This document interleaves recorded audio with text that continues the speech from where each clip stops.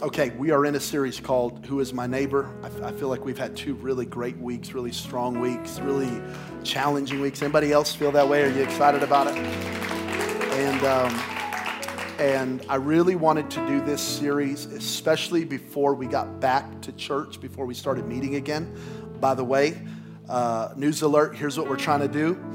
Now, everything changes every day around here being America, so we don't know. But here's the plan, okay? Here's the plan. The plan is that we start meeting on Sundays again, August 2nd. Y'all excited about that? Sunday, August 2nd. Now, we're going to do it safely. We're going to do it excellently. We're going to do it to where we can minister to your children. We're going to do it where it's a great ministry to you and your whole family. Seating will be limited, so we'll have to do some kind of RSVP system to get people in and out of the building and just do it in a way that's safe and excellent. But August 2nd is the date. We'll do our 3 morning services, 9, 10, 30, and 12. Be looking out for that. And I'm really excited about it. But I wanted to do this series before we start that. And then in August, I'm going to spend the month talking about the Holy Spirit. And I'm really excited about that and about the power of the Holy Spirit, the leading of the Holy Spirit, what the Apostle Paul called fellowship with the Holy Spirit. And I'm really excited about August, but we're going to continue on this series. This is Luke chapter 10, verse 25. Luke chapter 10, verse 25. One day, an expert of the religious law stood up to test Jesus by asking him this question, "Teacher, what should I do to inherit eternal life?" And Jesus replied, "Well, what does the law of Moses say? How do you read it?" The man answered, "You must love the Lord your God with all your heart, all your soul, all your strength, and all your mind, and love your neighbor as yourself." "Right," Jesus told him. "Do this, and you will live."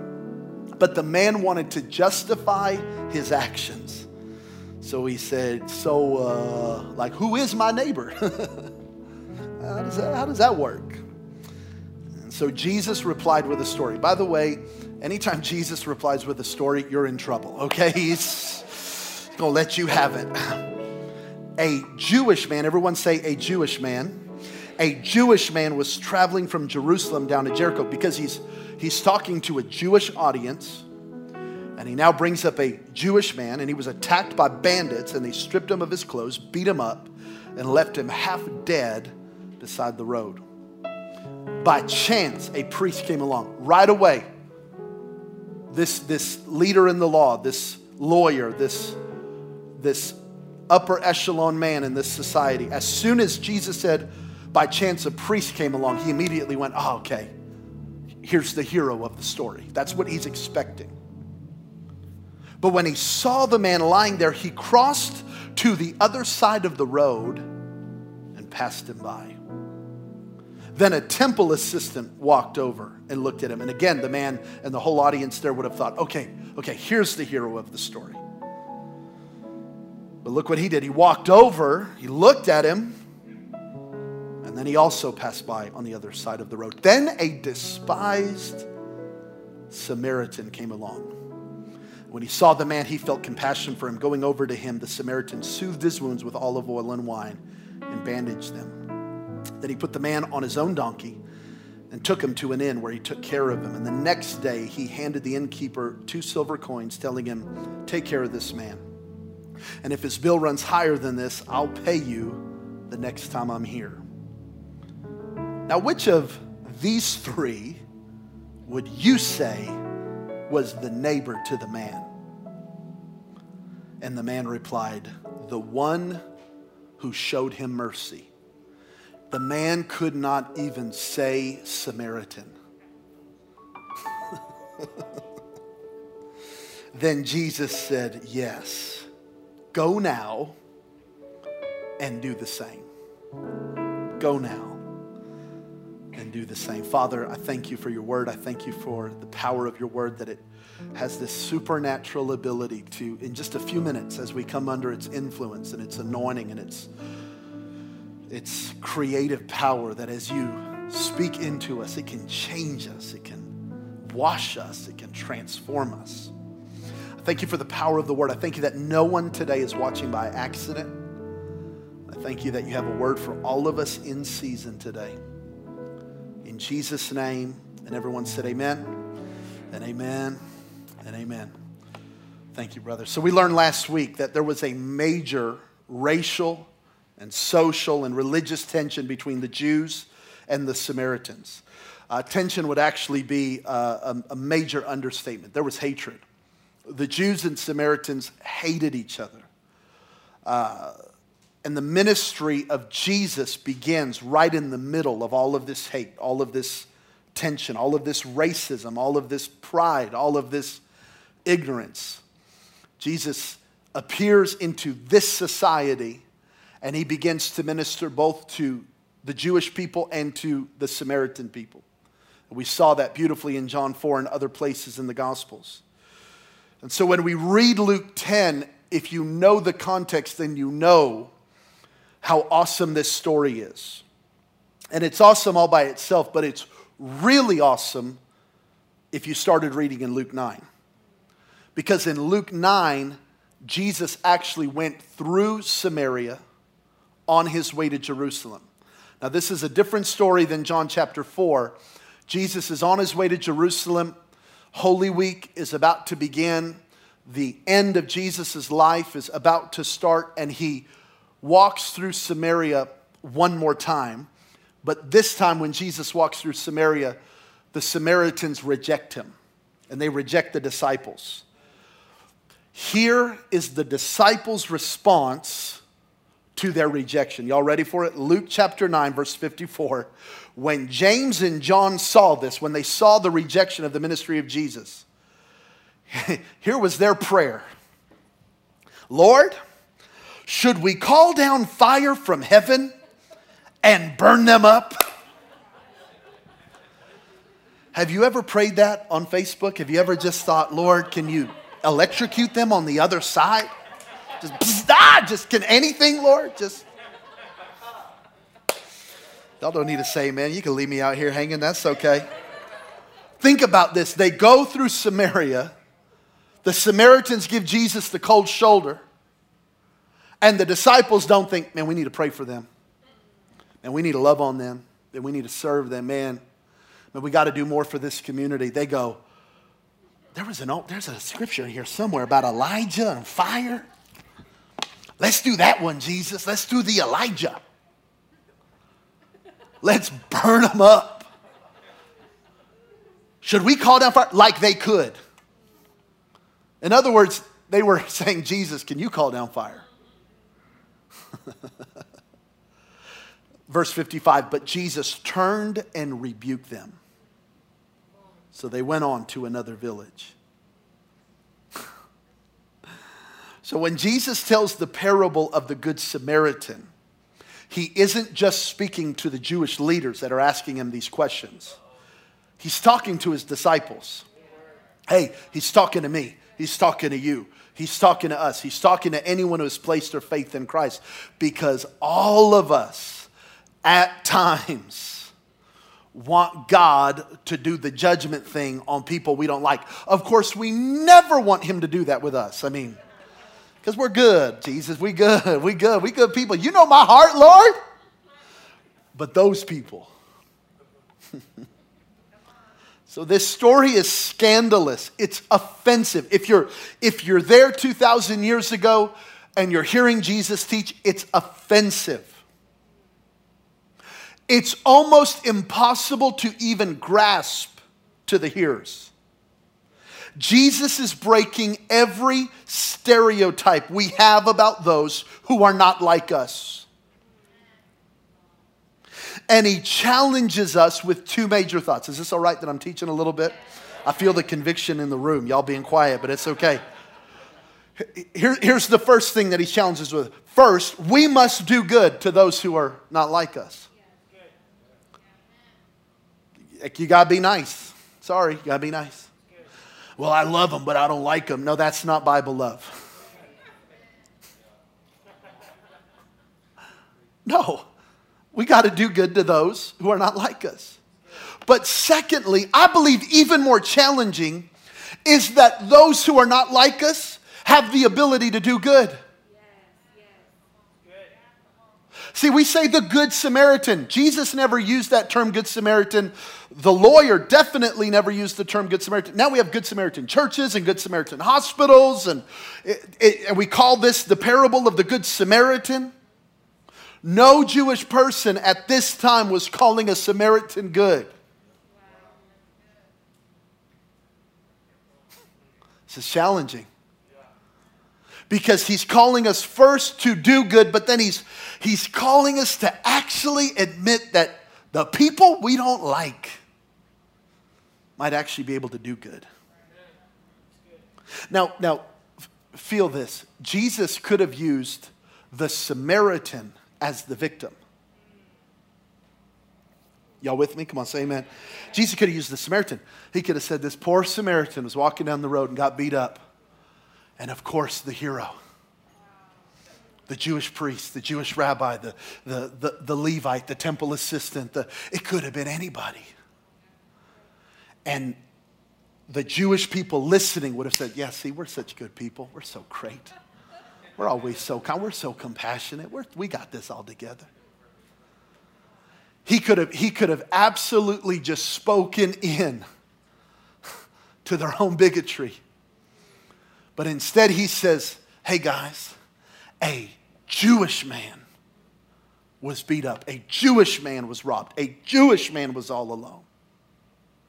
So he turns it immediately, and as soon as he does it, there is automatic tension. So who is my neighbor? Who is your neighbor? Your neighbor is the person God is calling you to love that you don't want to love. I feel another pause for effect happening right here. I just feel this little moment of silence. Just let it, one more time. Your neighbor is the person that God is calling you to love, that you don't want to love. J-Man, I love everybody. Yeah, right.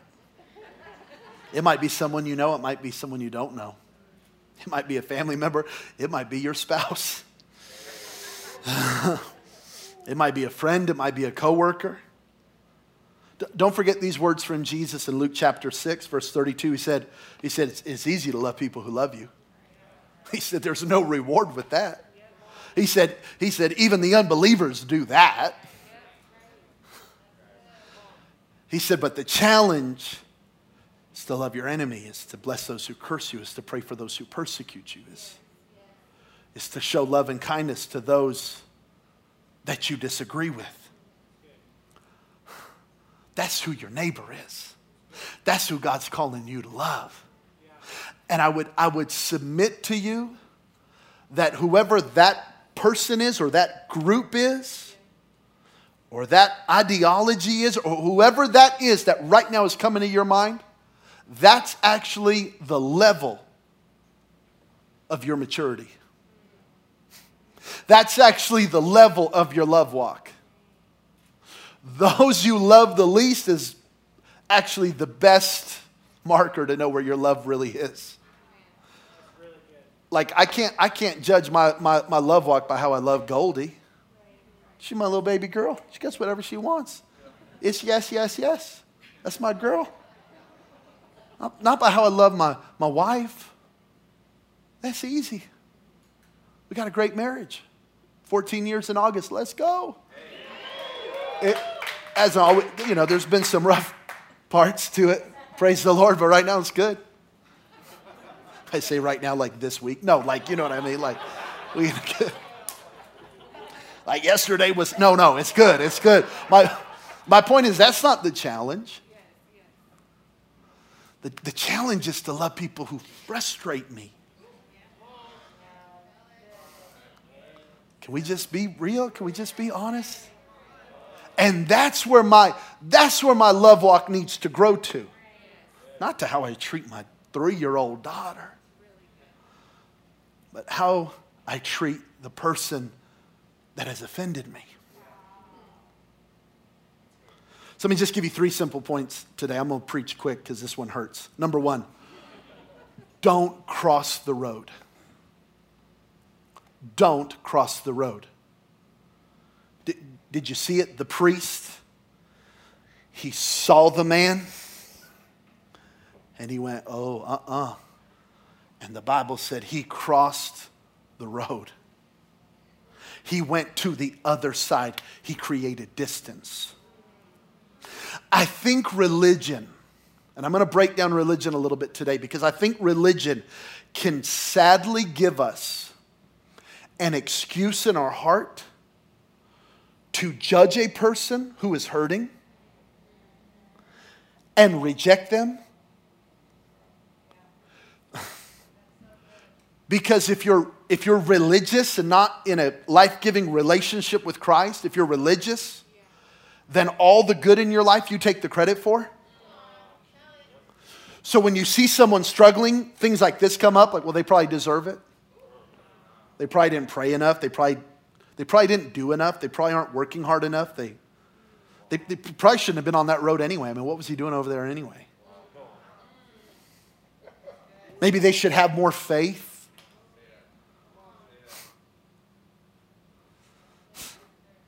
And we're guilty of it.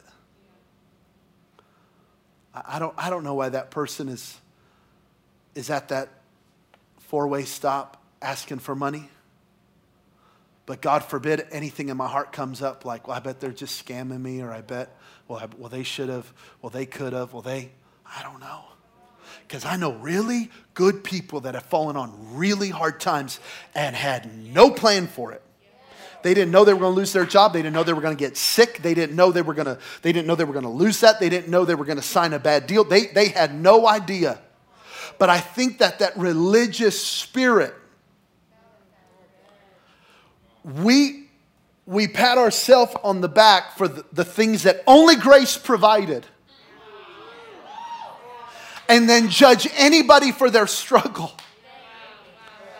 So we can see the hurting, and instead of having compassion, we actually judge their pain. And I really hope in this season, my God, in this season especially, I hope our compassion has been growing.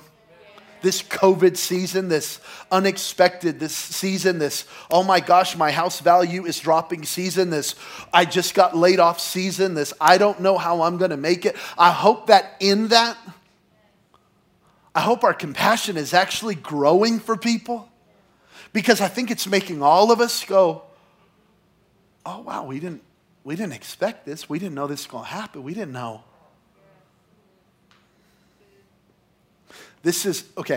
Hear me. This is not a time to judge and create distance. Did you see it? He created distance.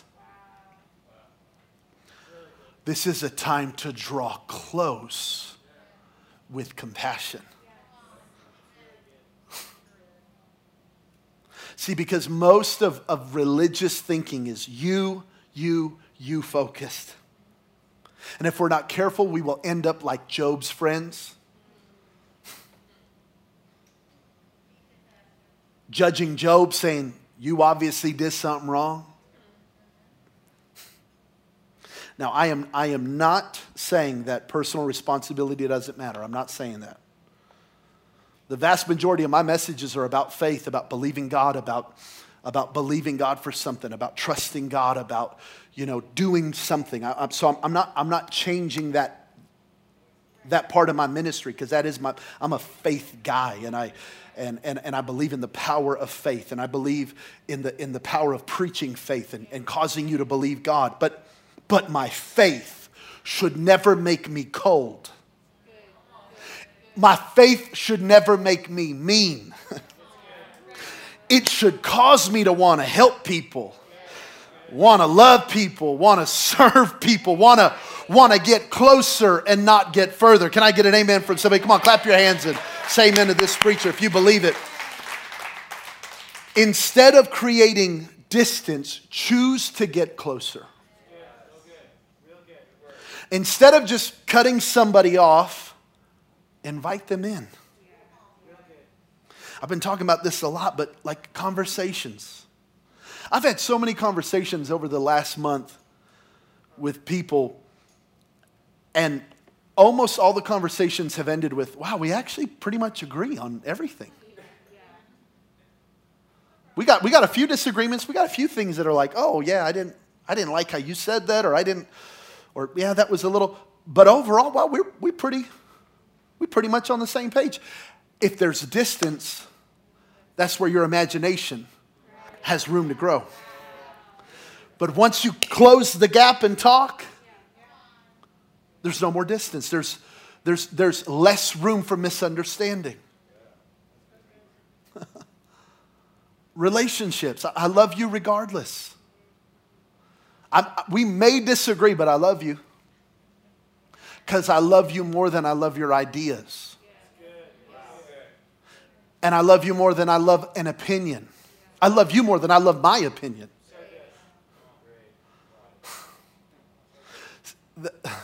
That religious thing and that priest wanted to separate from the hurting. But we got to run towards it, not away from it. Now let me talk about the news really quick. Y'all ready? Can I just vent? Can I get on a soapbox? Is that okay? I'm already on one, so here we go.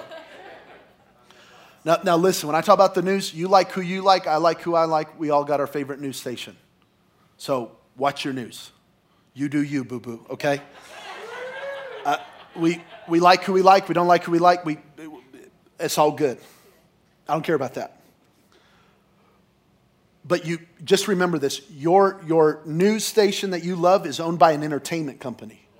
Don't forget that. Just don't forget that. Just don't forget that. I don't believe that. Google it. Everything about Google is true. Okay, no, but this is actually true. And they know they need you to watch.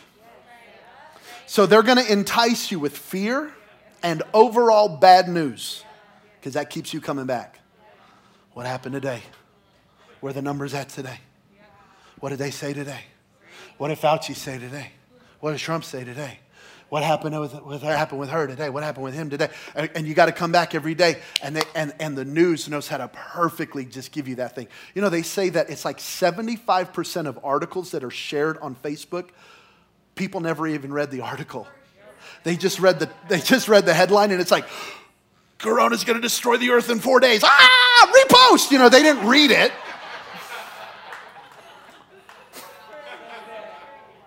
Repost. How many times can I repost? Okay. Okay. Let me just say what the news does. So they give you the worst case scenario. And they usually give us the furthest ideas on the left and right. I'm helping you. You go, what does this have to do with the gospel, preacher? It has everything to do with relationships. So that's why it matters. Because the right is going to tell you the furthest left ideology. And the left's going to tell you the furthest right ideology. And then they tell you all Democrats are this. Or all Republicans are this. And then, yeah, look at that gap. Somebody just said, thank you for helping me preach. So we got this. And then you go, oh my gosh, that's what all Democrats think. That's what all Republicans think. Oh my gosh, that's what all. And those are the furthest views. So we have things like this happening right now. This is the most important election in our lifetime. What about the one 4 years ago? That's what y'all told me 4 years ago. Y'all told me 4 years ago was the most important. This is even the most important election of our life. Because if Biden is elected, we're going to become a leftist, communist, Marxist, socialist, ist. Oh my God. But that's what the right's telling us. And then the left's telling us, if you let Trump in again, you are a racist murderer. Rah! And he's going to destroy the planet. Oh my God, we got it. There's going to be a World War III. Oh my God. I don't know where that voice came from. My concerned voice. Okay. And they're telling us the extremes. And what I've learned, I know a lot of people, I don't know everybody, but I know a lot of people. Most people are actually pretty moderate. They're actually pretty much in the middle. I know Democrats that are not that, and I know Republicans that are not that. You know what I'm saying? Like that. I know it's tense talking about this kind of stuff, right? I know it's tense. I can feel how tight it is. Ooh. I know my wife, wherever she's at right now, is praying in tongues right now. Like, God, just go. She's really concerned about me right now. Lord, don't let anybody else leave our church. Jesus, James been, Jesus. Okay, so I'm trying to, y'all know it's true, right? Y'all know it's true. It's like, okay. So we hear that, and we hear that crazy fear, and then we blanket everybody. And we go, man, that person's statement or words or poster, okay, well, they're obviously, boom, that. And all of a sudden we have more division. Again, I did this Q&A on Instagram, and I had 2 questions back to back. It was really funny. First question was, can a Democrat really be a Christian? And the next question was, can a Republican really be a Christian? And some of y'all are like, no! Okay, well, whatever. I'm not here to argue that. I'm just here. That's where we're at.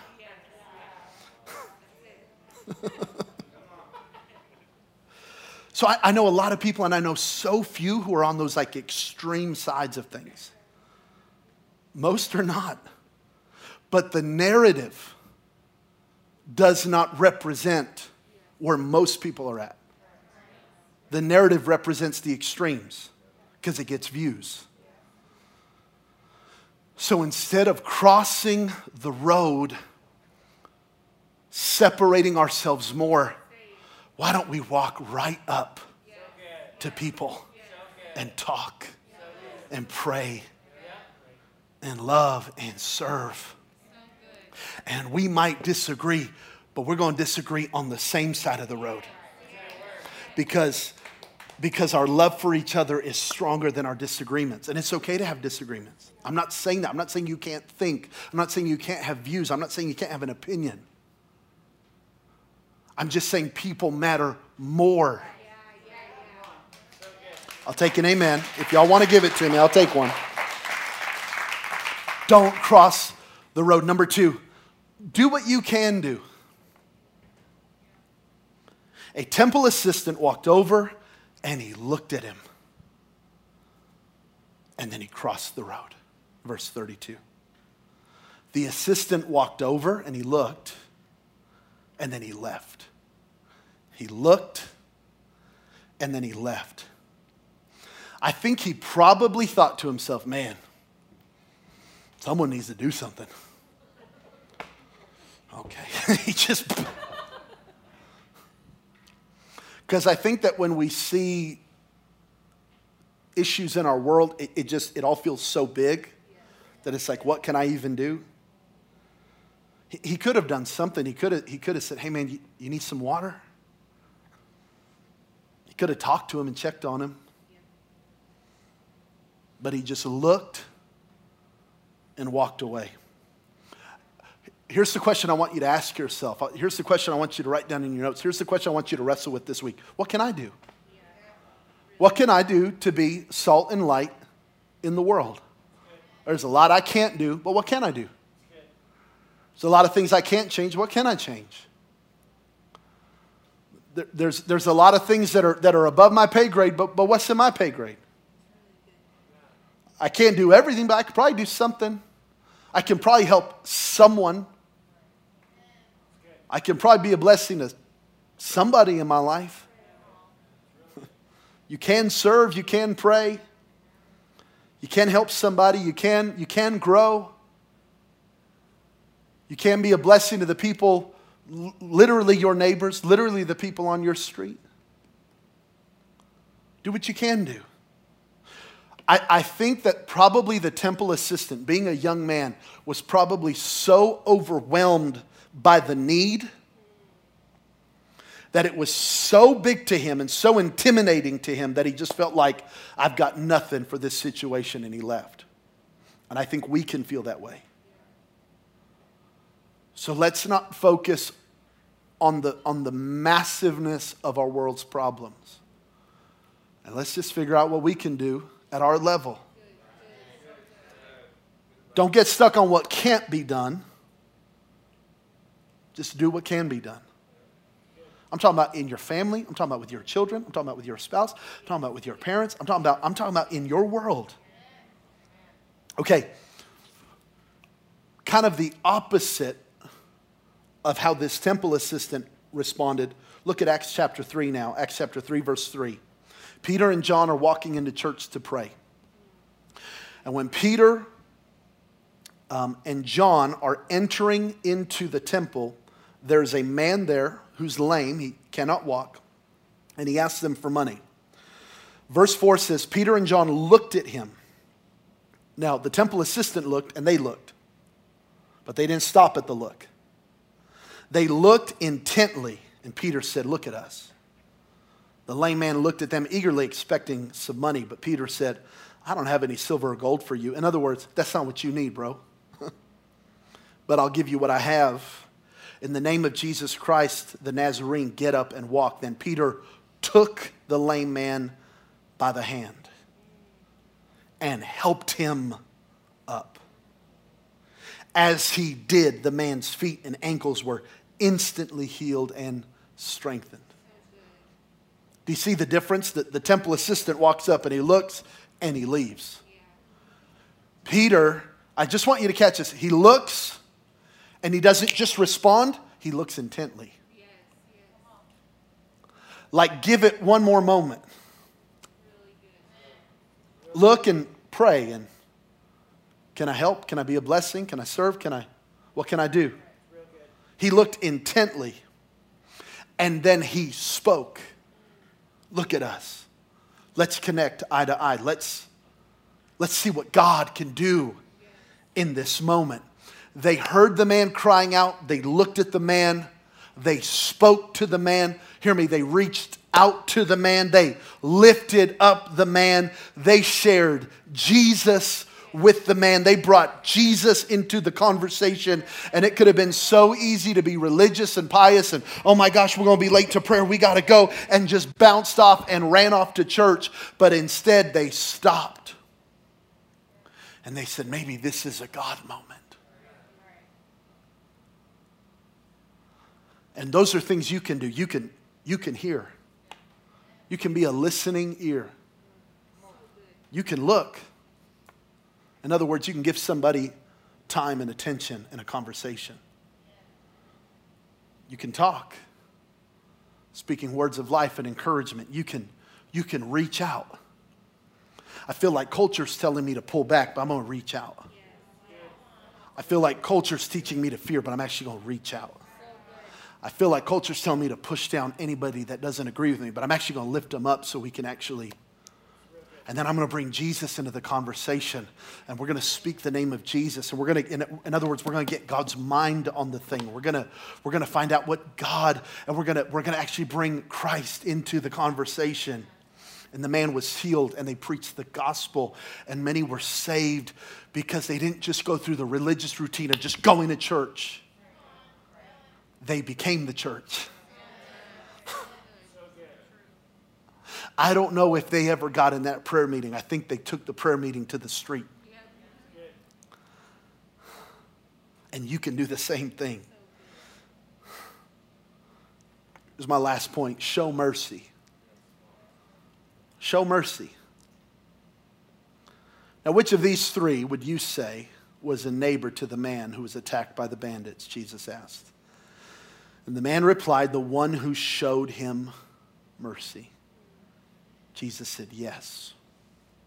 Now go and do the same. I don't know if y'all just caught it. Jesus describes loving your neighbor as showing mercy. That's it right there, y'all. Jesus described loving your neighbor. Love your neighbor as you love yourself. Jesus described loving your neighbor. He gives you a definite. What does it mean to love my neighbor, preacher? It means showing mercy. So what is mercy? Mercy is kindness and a desire to help someone. Mercy is, in this Greek word here, means to show kindness and a desire to help. You can do that. Bible love is, I have to love him because God told me I had to love him. No, Bible love is I can show kindness and I can help. We can all do that. And here's an interesting passage of Scripture that I've been wrestling with a lot that I think is so applicable, especially to where we're at in our world. 1 John chapter 4, verse 18 says, "There is no fear in love, but perfect love drives out fear." Now, we know the context of this is specifically God's love for us and our love for God, and we do not have to be afraid of God. And that's the context of 1 John chapter 4, but the meaning can go further. Let me submit to you that you won't be afraid of someone you love. Say it again. Okay, let me say it one more time. You won't be afraid of someone you love. And you won't love someone you're afraid of.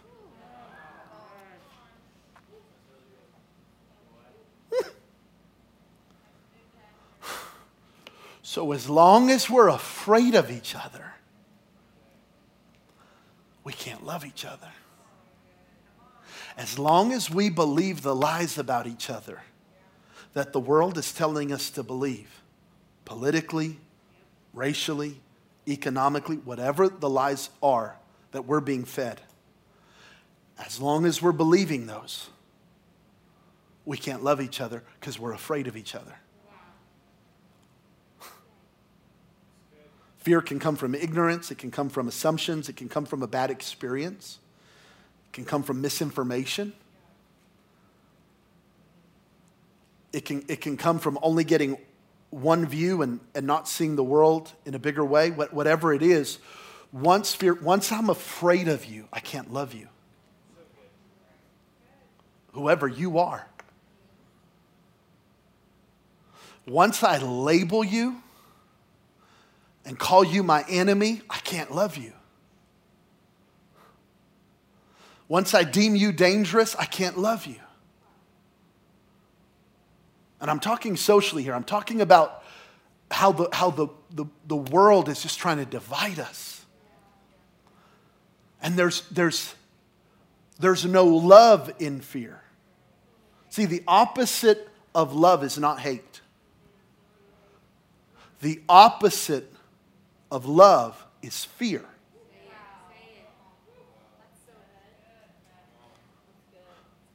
And the opposite of faith is not fear. The opposite of faith is doubt. So the opposite of love is not hatred, it's fear. And then from the fear that we have of each other.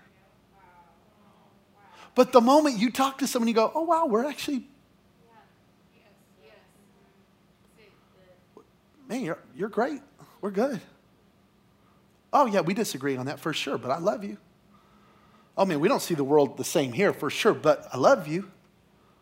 Okay, we have a big disagreement here, but I love you. I'm no longer afraid of you. But I'm telling you, it's like every time I turn on the TV, someone is telling me I need to be afraid of somebody else. And I'm telling you, there's no fear in love, and there is no love in fear.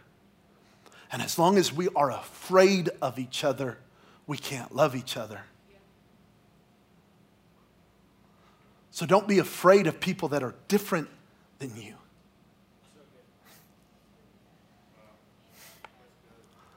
And maybe that was the priest's issue. Maybe he saw the guy laying on the side of the road and went, man, maybe this is a setup. Maybe if I go help him, other people are gonna attack me. Maybe this, and there was fear.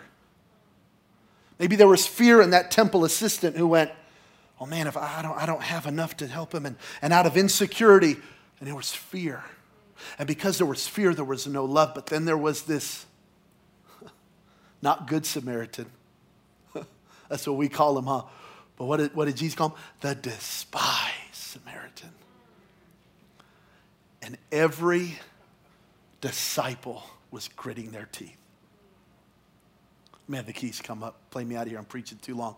And every Jewish leader was wringing their hands. And they went, don't you dare make the person I hate the hero of this story. Don't you dare do that, don't you? And he said he bandaged him and he healed him and he helped him. And in that moment, Jesus calls us to love those who are not like us, and to also admit that those who are not like us have the ability to love. And you know what it does? It humbles us. Do you know what it does? It makes us fall at the feet of Jesus and go, oh my gosh, I have such a long way to go and to grow. And it brings us right back to the cross, right where we should always be.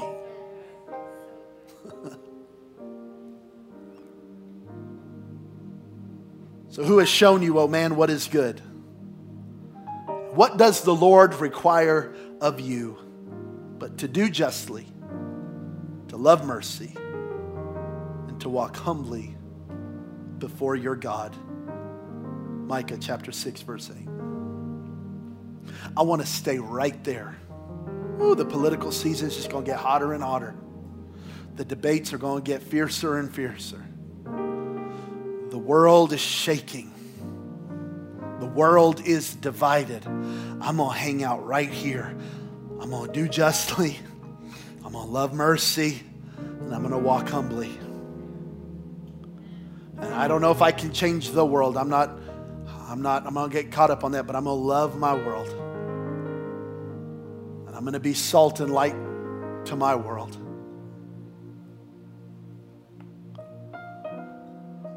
And I'm going to stay at the feet of Jesus.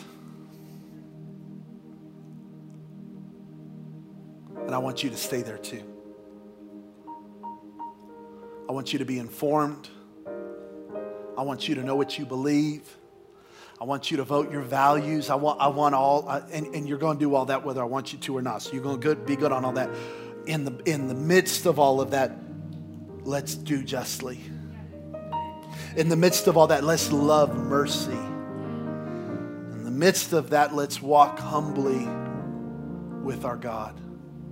You know, if you do that, there's going to be, I believe, times that you'll say things and people go, what in the world? Why'd you say that? Are you a Democrat? No. I just cared about this thing. And other times you'll say something else and go, oh my gosh, are you a Republican? No, not necessarily. Because the kingdom is bigger than a party. And God is bigger than one political ideology. And sometimes being a follower of Jesus will get us in trouble with our culture. If you don't believe me, just read the book of Acts today. 28 chapters of drama for men and women that chose the Jesus way.